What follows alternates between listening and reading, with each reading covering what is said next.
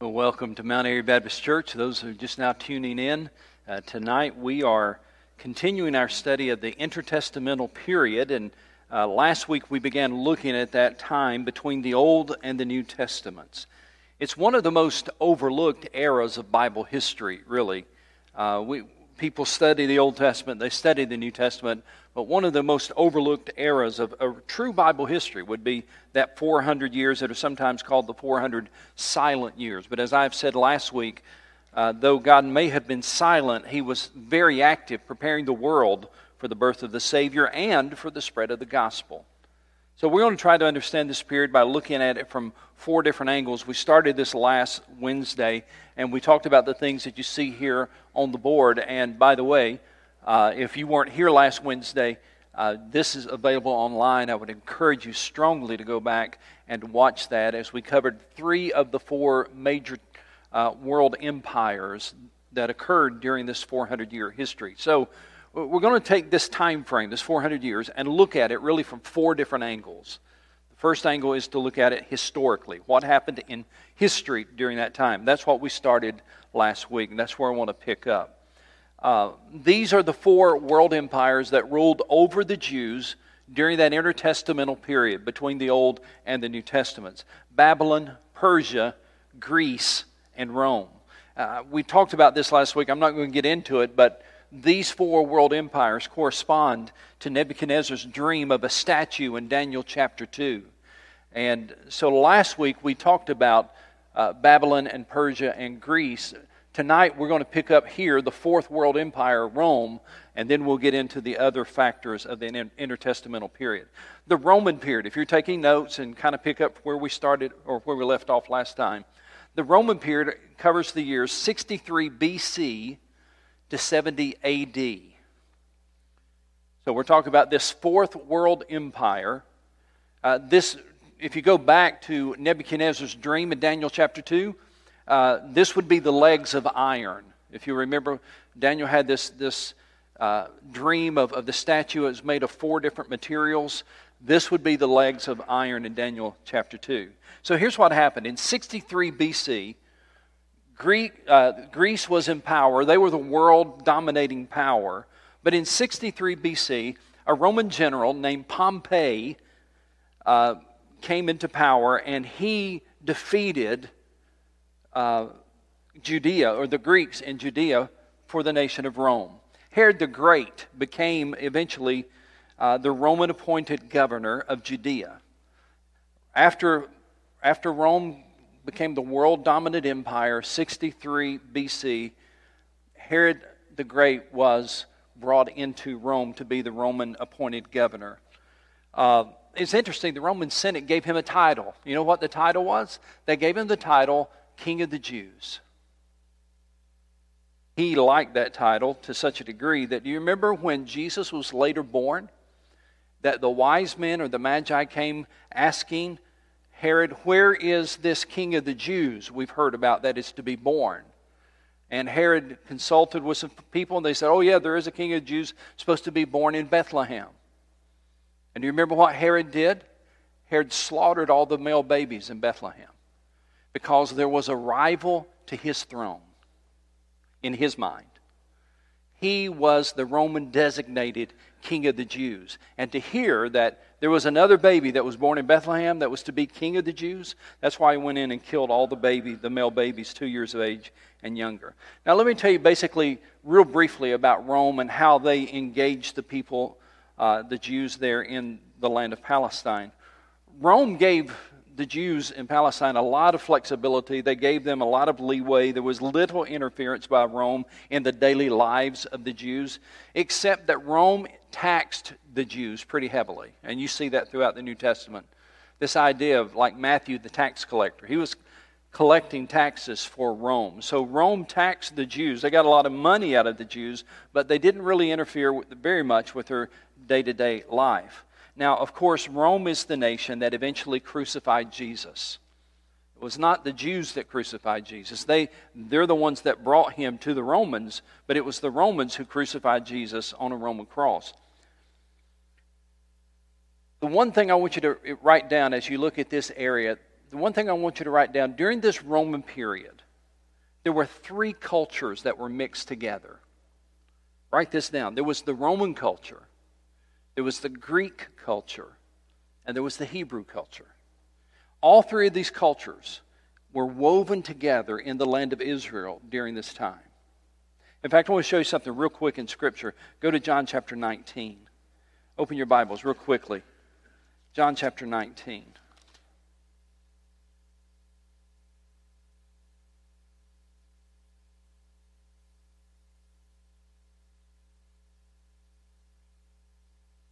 John chapter 19, this is talking about the crucifixion of Jesus.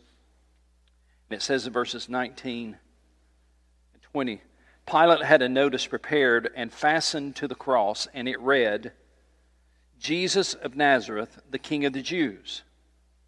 Then verse 20, many of the Jews read this sign, for the place where Jesus was crucified was near the city, and the sign was written in Aramaic, Latin, and Greek. Why was the sign hanging over Jesus' head at his crucifixion written in those three languages? Because Aramaic was the language of the Jews. They also spoke Hebrew, of course, but Aramaic was the language of the Jews. Latin was the official language of Rome. Greek, of course, was the common language of the people.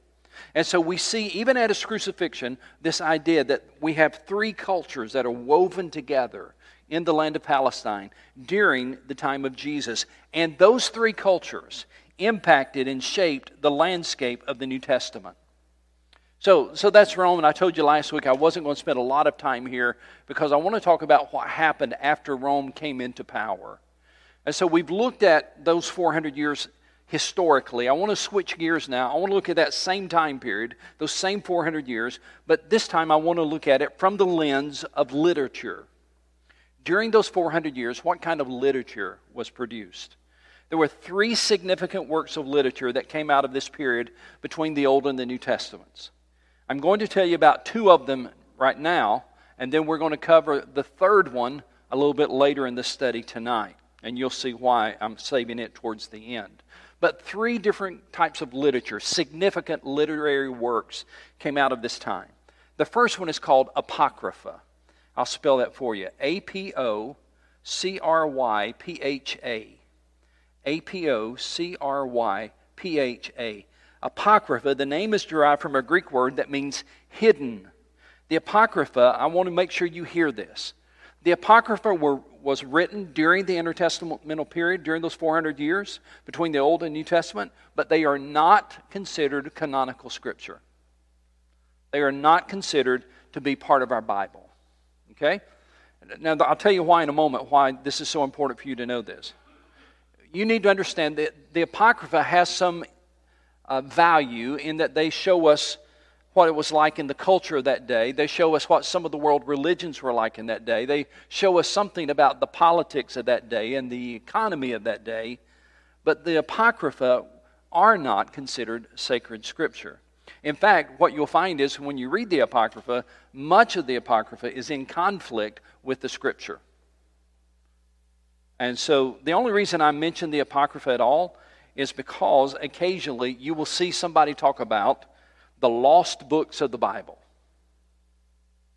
They're talking about the Apocrypha or the hidden books of the Bible. You get on the internet, I don't recommend you do this, but you get on the internet and you'll see all kinds of that stuff about the lost books, the hidden books, as if there's some kind of secret society. And the Apocrypha came about during this intertestamental period between the Old and New Testament. We won't get into why, but I just wanted you to know about it, that when it came about, and I want you to realize this is not considered sacred canonical Scripture. Okay? Now, some groups do recognize the Apocrypha, but most people do not consider it part of our Bible.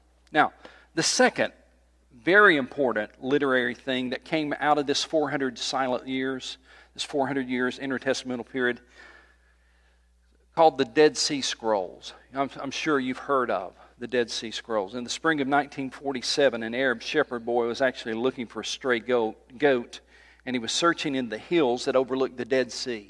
Lots of caves in that area, and he threw a rock into a cave thinking maybe his goat had gone in that cave, and when he threw the rock into the cave, it hit something. There was a clink, And so when he went inside the cave, he found out that the cave was filled with these large jars. They were clay jars, had lids on them. And he began to look at it, and he actually made the greatest manuscript discovery of modern times. Numerous clay jars were filled with ancient documents and sacred scriptures, and these were produced during this intertestamental period of time.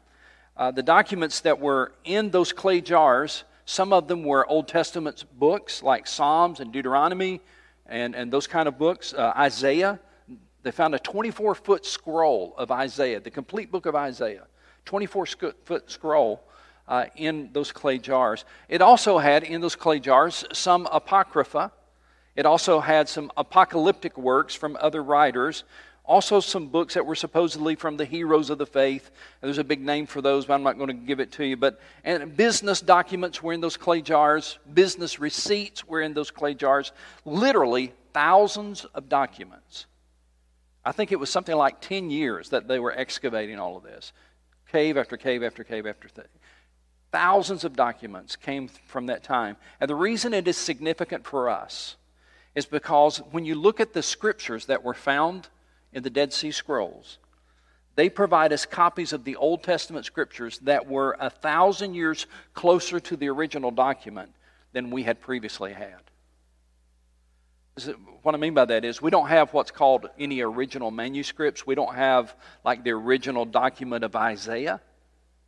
But when they found that 24-foot scroll of Isaiah, it was 1,000 years closer to the original than any other copy of Isaiah we had. And so this was a very significant find. And I'm trying to emphasize that most of these documents were written during this 400-year period. Now the big question is, who put them there? Who put the documents in those clay jars in those caves in the Qumran community? Well, you'll have to wait a few minutes to get the answer to that one, okay?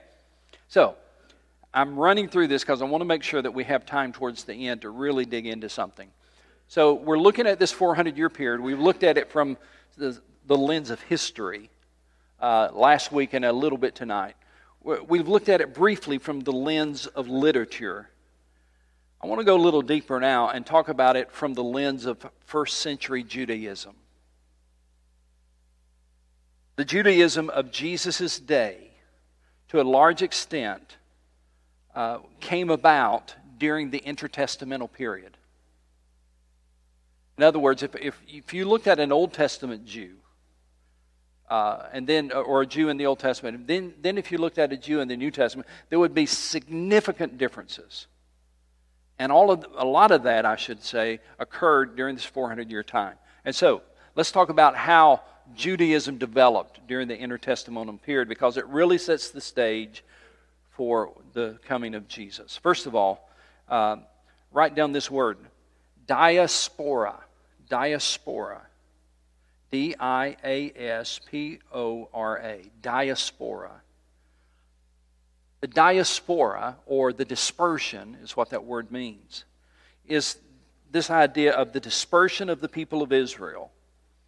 During the Babylonian captivity, of course, remember, you see Babylon way over there on the left. During the Babylonian captivity, the Jews were taken from Israel and were taken to Babylon for 70 years. And that's when this diaspora began, this dispersion of the Jews.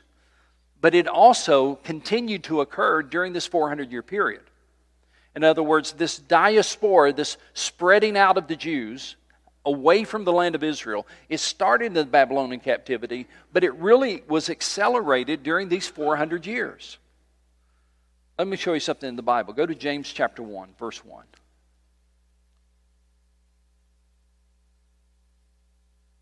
James chapter 1, verse 1. He says, James, a servant of God and of the Lord Jesus Christ, to the 12 tribes scattered among the nations. That's the diaspora. This scattering of the Jews around the world. This scattering of the Jews away from the land of Israel. And Jews relocating around the world, in the nations. Now, why would that be significant? Let me tell you.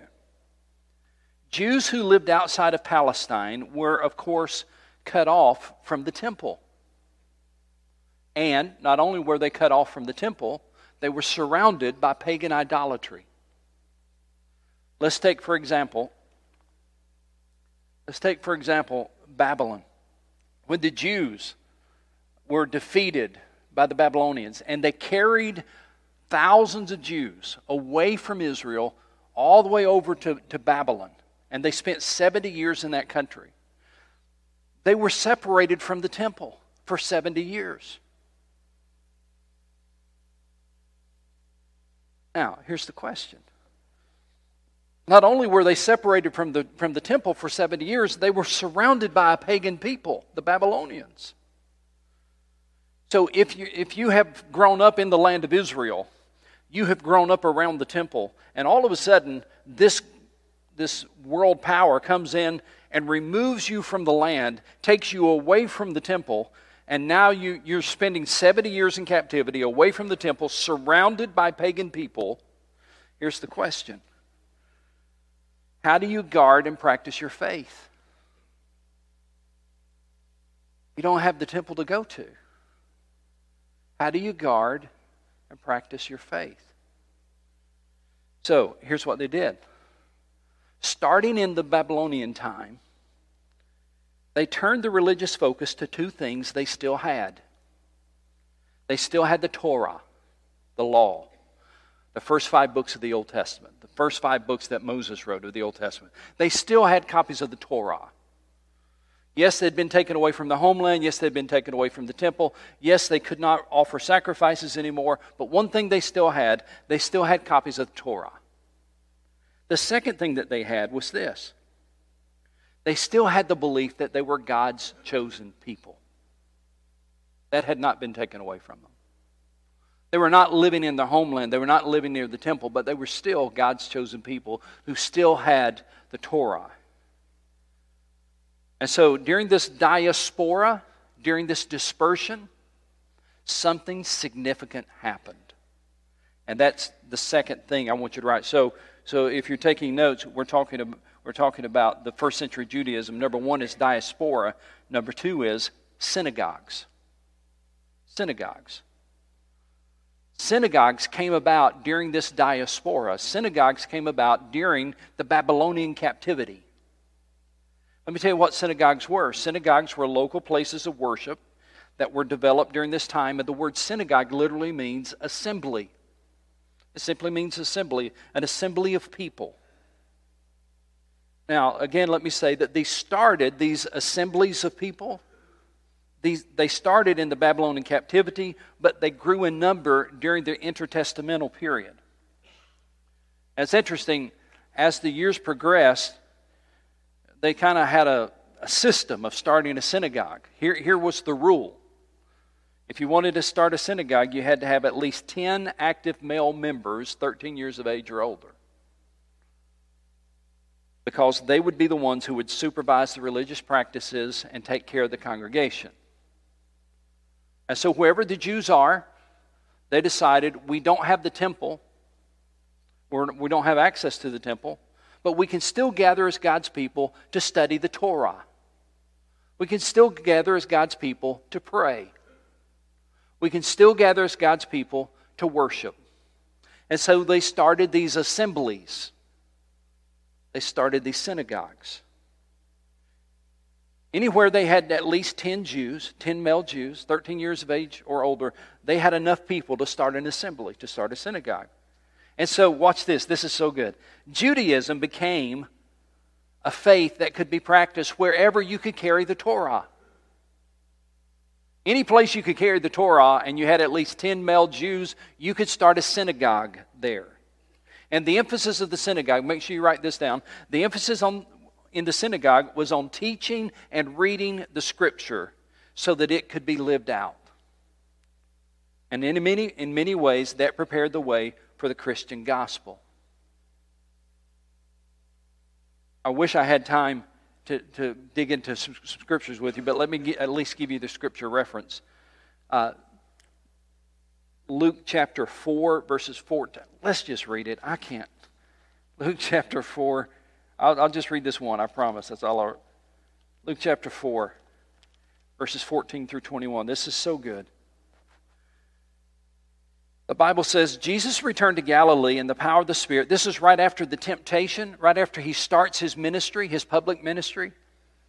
Jesus goes back to his hometown after he starts his public ministry, after his baptism, after his temptation.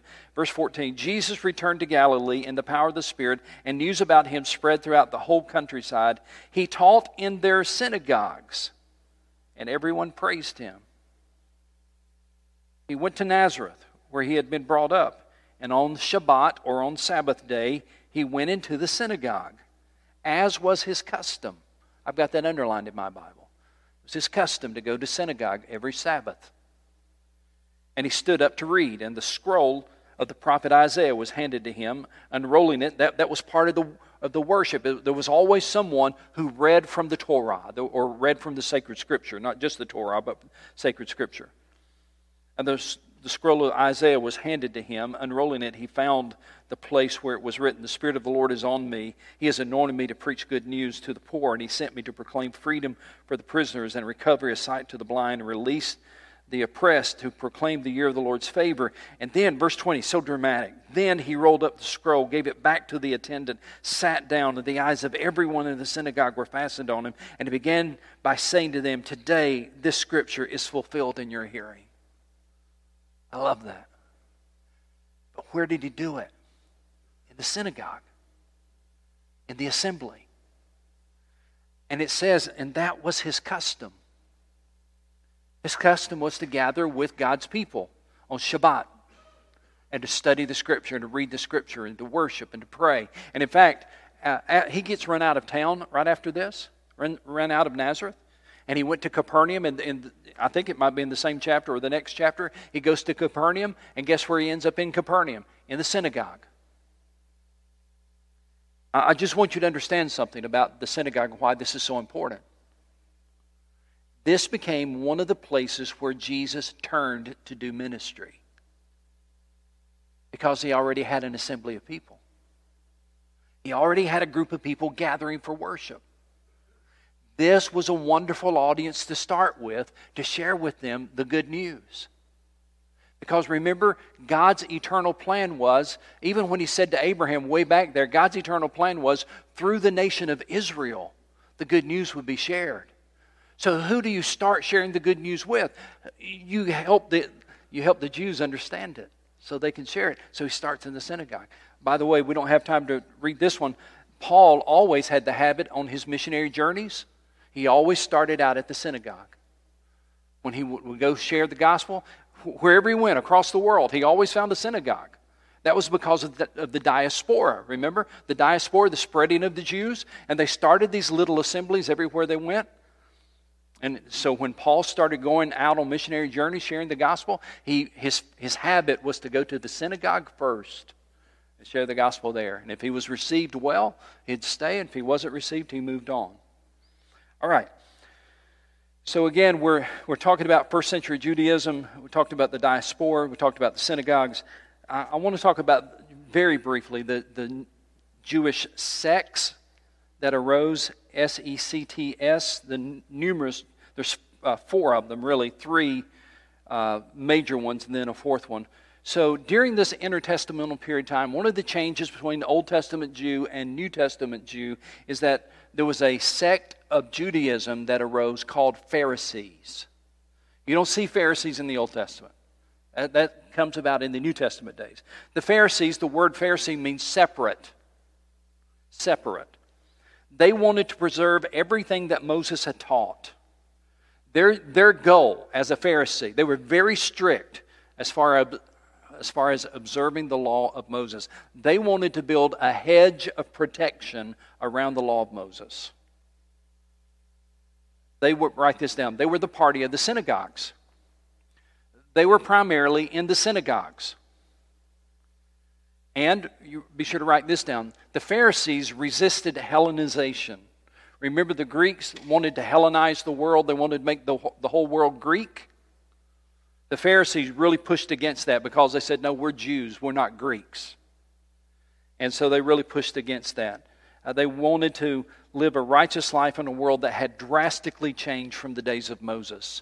And so they were trying to build a fence or a hedge of protection around the law of Moses. Because though society had changed drastically, the law of Moses was still there. So the Pharisees, they were the guardians of the law of Moses.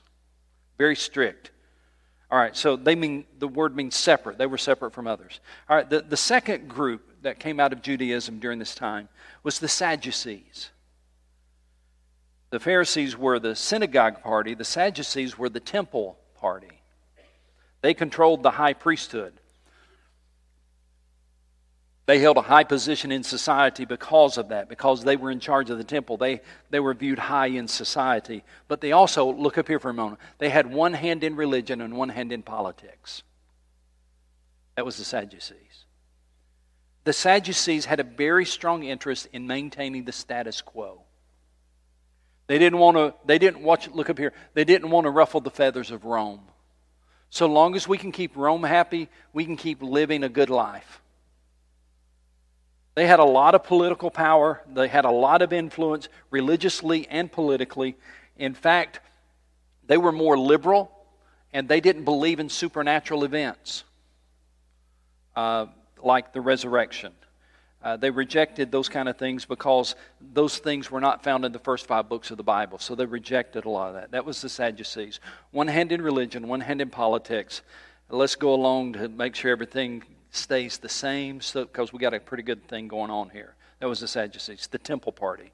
Number 3, the third Jewish sect was the Essenes. They were a small separatist group. They separated themselves from the people in Jerusalem. They believed in the strict observance of the law, but they considered the temple priesthood to be corrupt. Now, you really need to listen here. They were convinced that they, the Essenes, were the true remnant of God's people, and that the temple had been corrupted.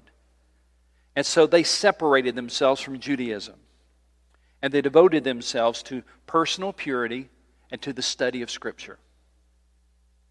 And they moved. They moved out of Jerusalem, and they moved to a little desert community called Qumran.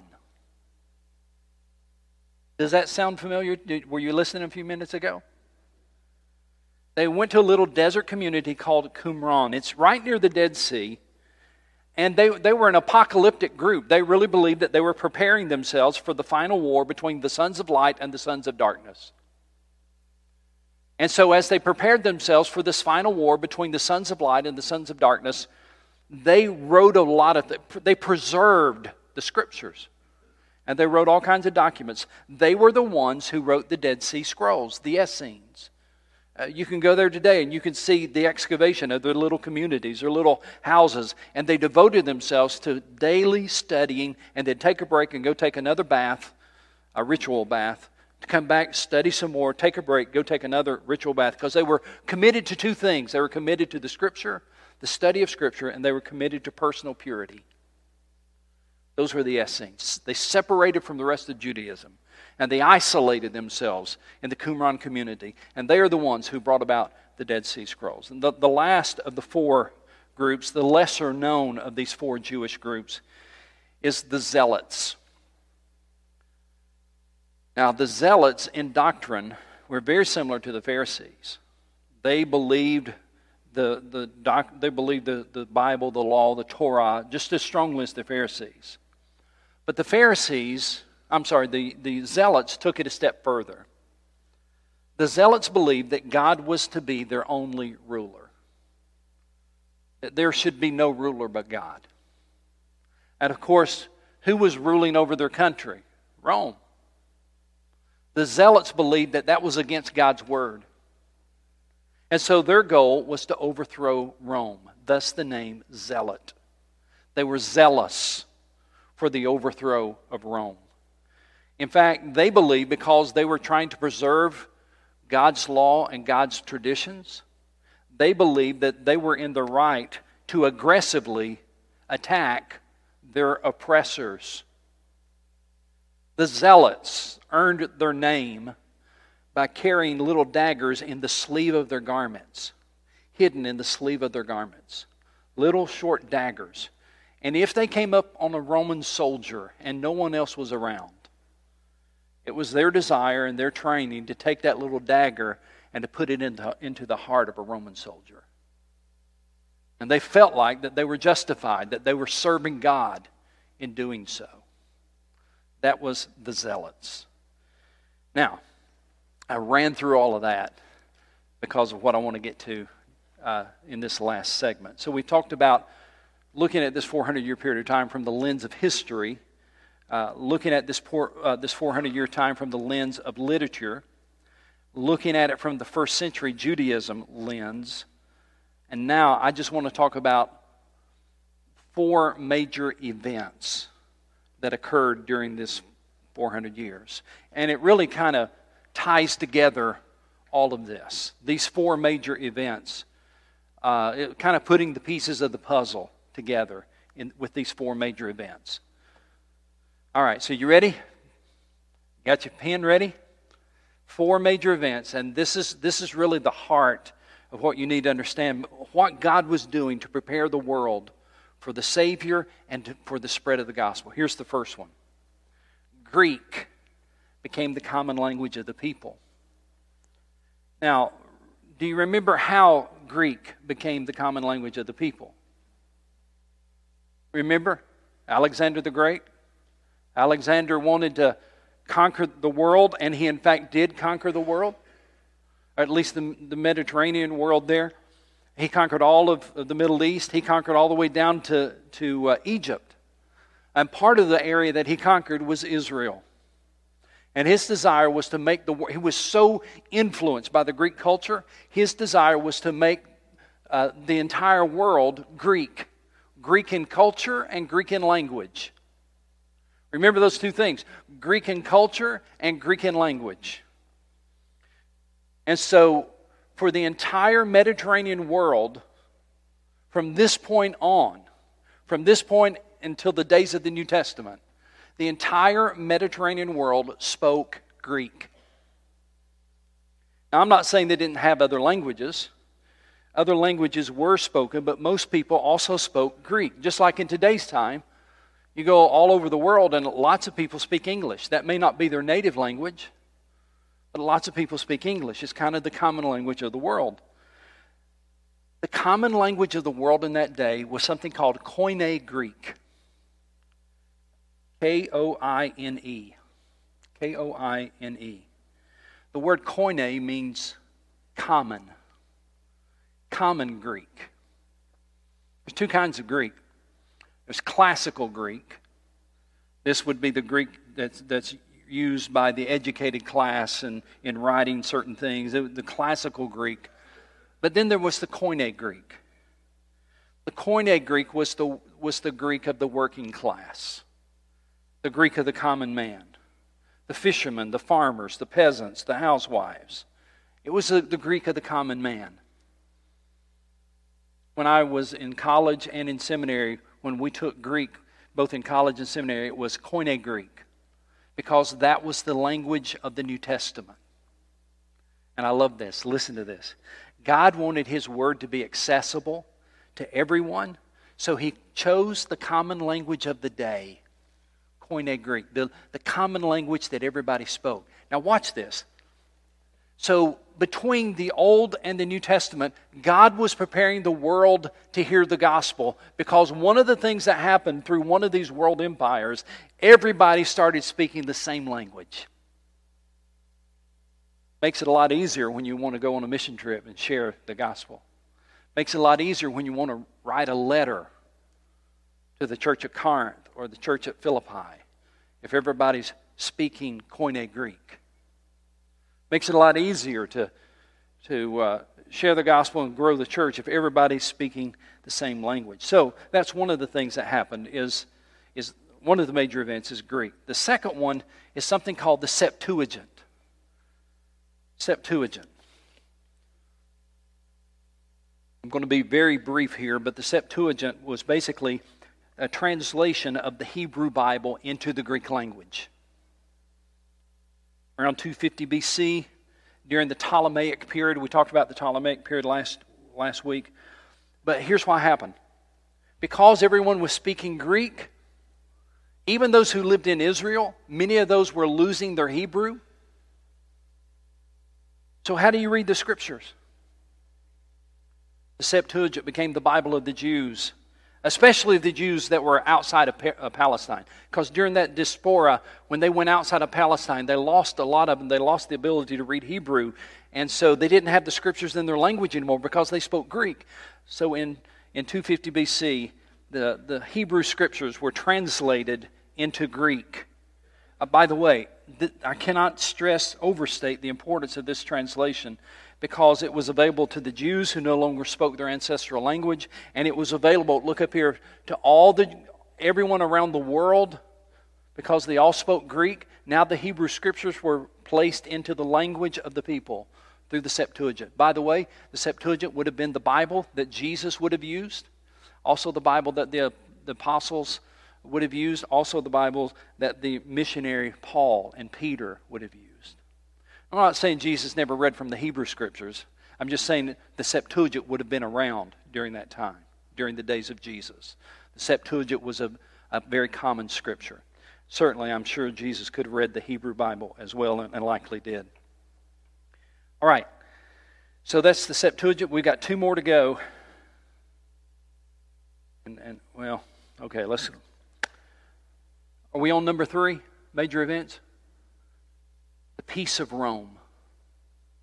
Just write down the Peace of Rome. I'll explain it to you.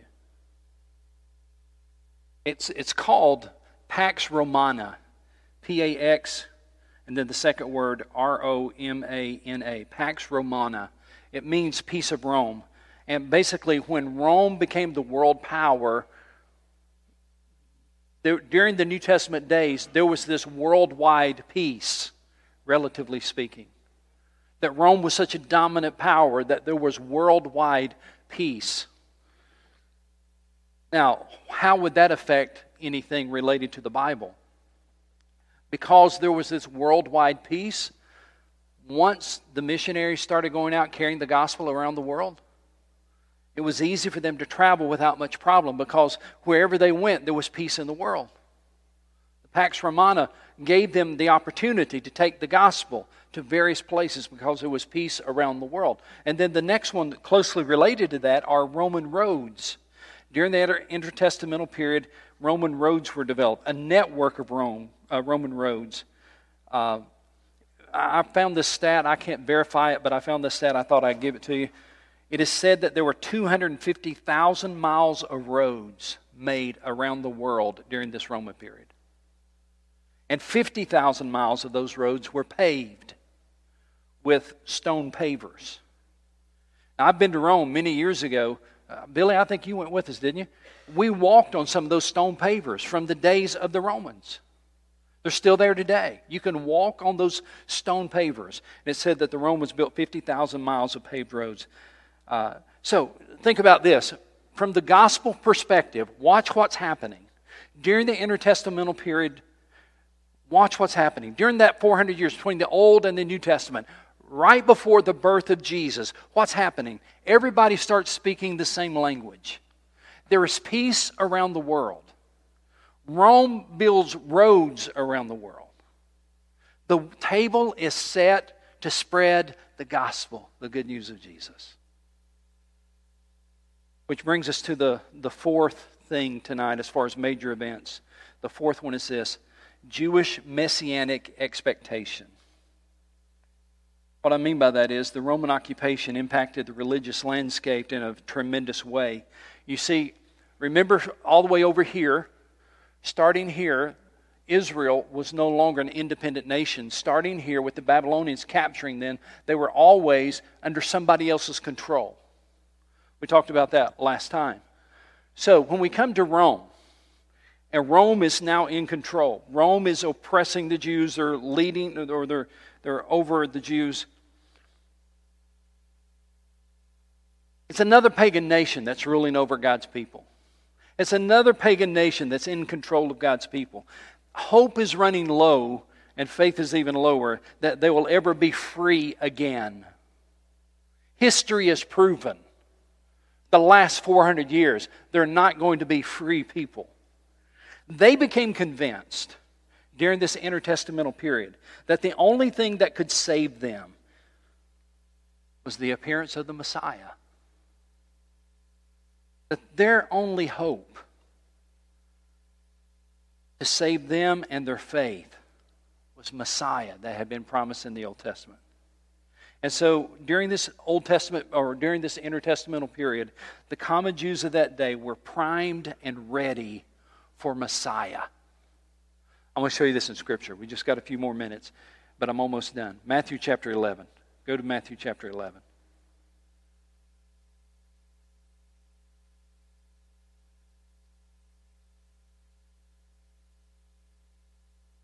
Matthew chapter 11.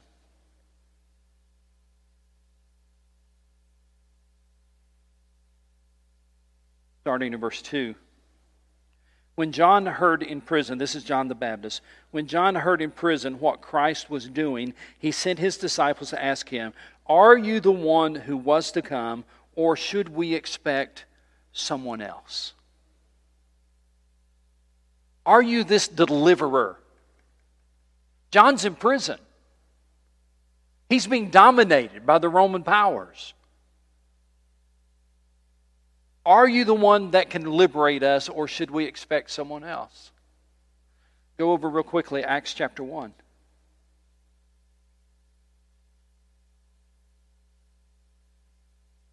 Acts chapter 1.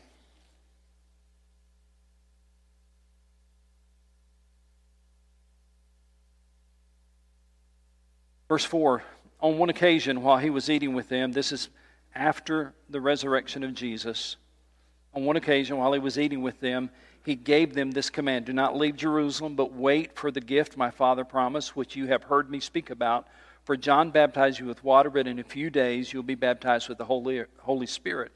Verse 6, so when they met together, they asked him, "Lord, are you at this time going to restore the kingdom to Israel?" See that? Lord, is this the time? We've been looking for that for years, for centuries. And his own apostles, his own followers. We know you're Messiah, so is this the time you're going to restore power to Israel?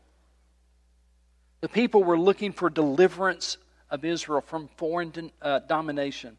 They were hoping that the Messiah would come and establish an earthly kingdom, because they had been under 4 kingdoms for the last 400 years, and they were hoping Messiah would come and establish an earthly kingdom.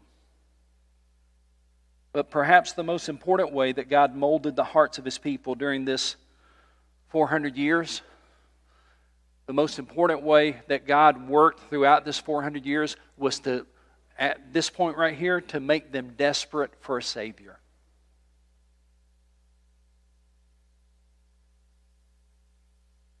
I'm going to close with just one or two scriptures here. One is Galatians 4:4.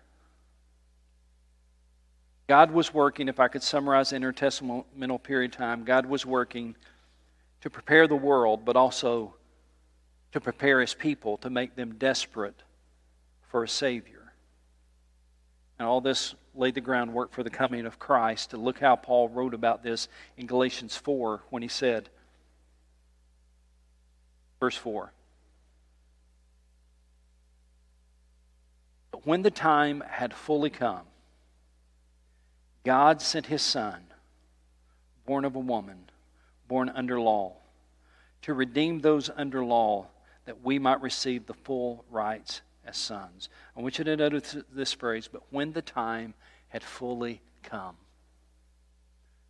I believe Paul was talking somewhat about this time. That God had been working for 400 years to prepare the world for the arrival of the Savior. And when the time had fully come, God sent his Son. Remember, from the days of Malachi, from the days of Malachi, 400 years of silence, there was a famine from hearing the Word of God. God had not spoken through a prophet for 400 years. And when the days had fully come, God sent forth His Son. And I want to close, if I don't start preaching, with John chapter 1. John chapter 1, verse 14. After 400 years of silence, God had not sent a prophet. After 400 years of silence, John chapter 1, verse 14 says this.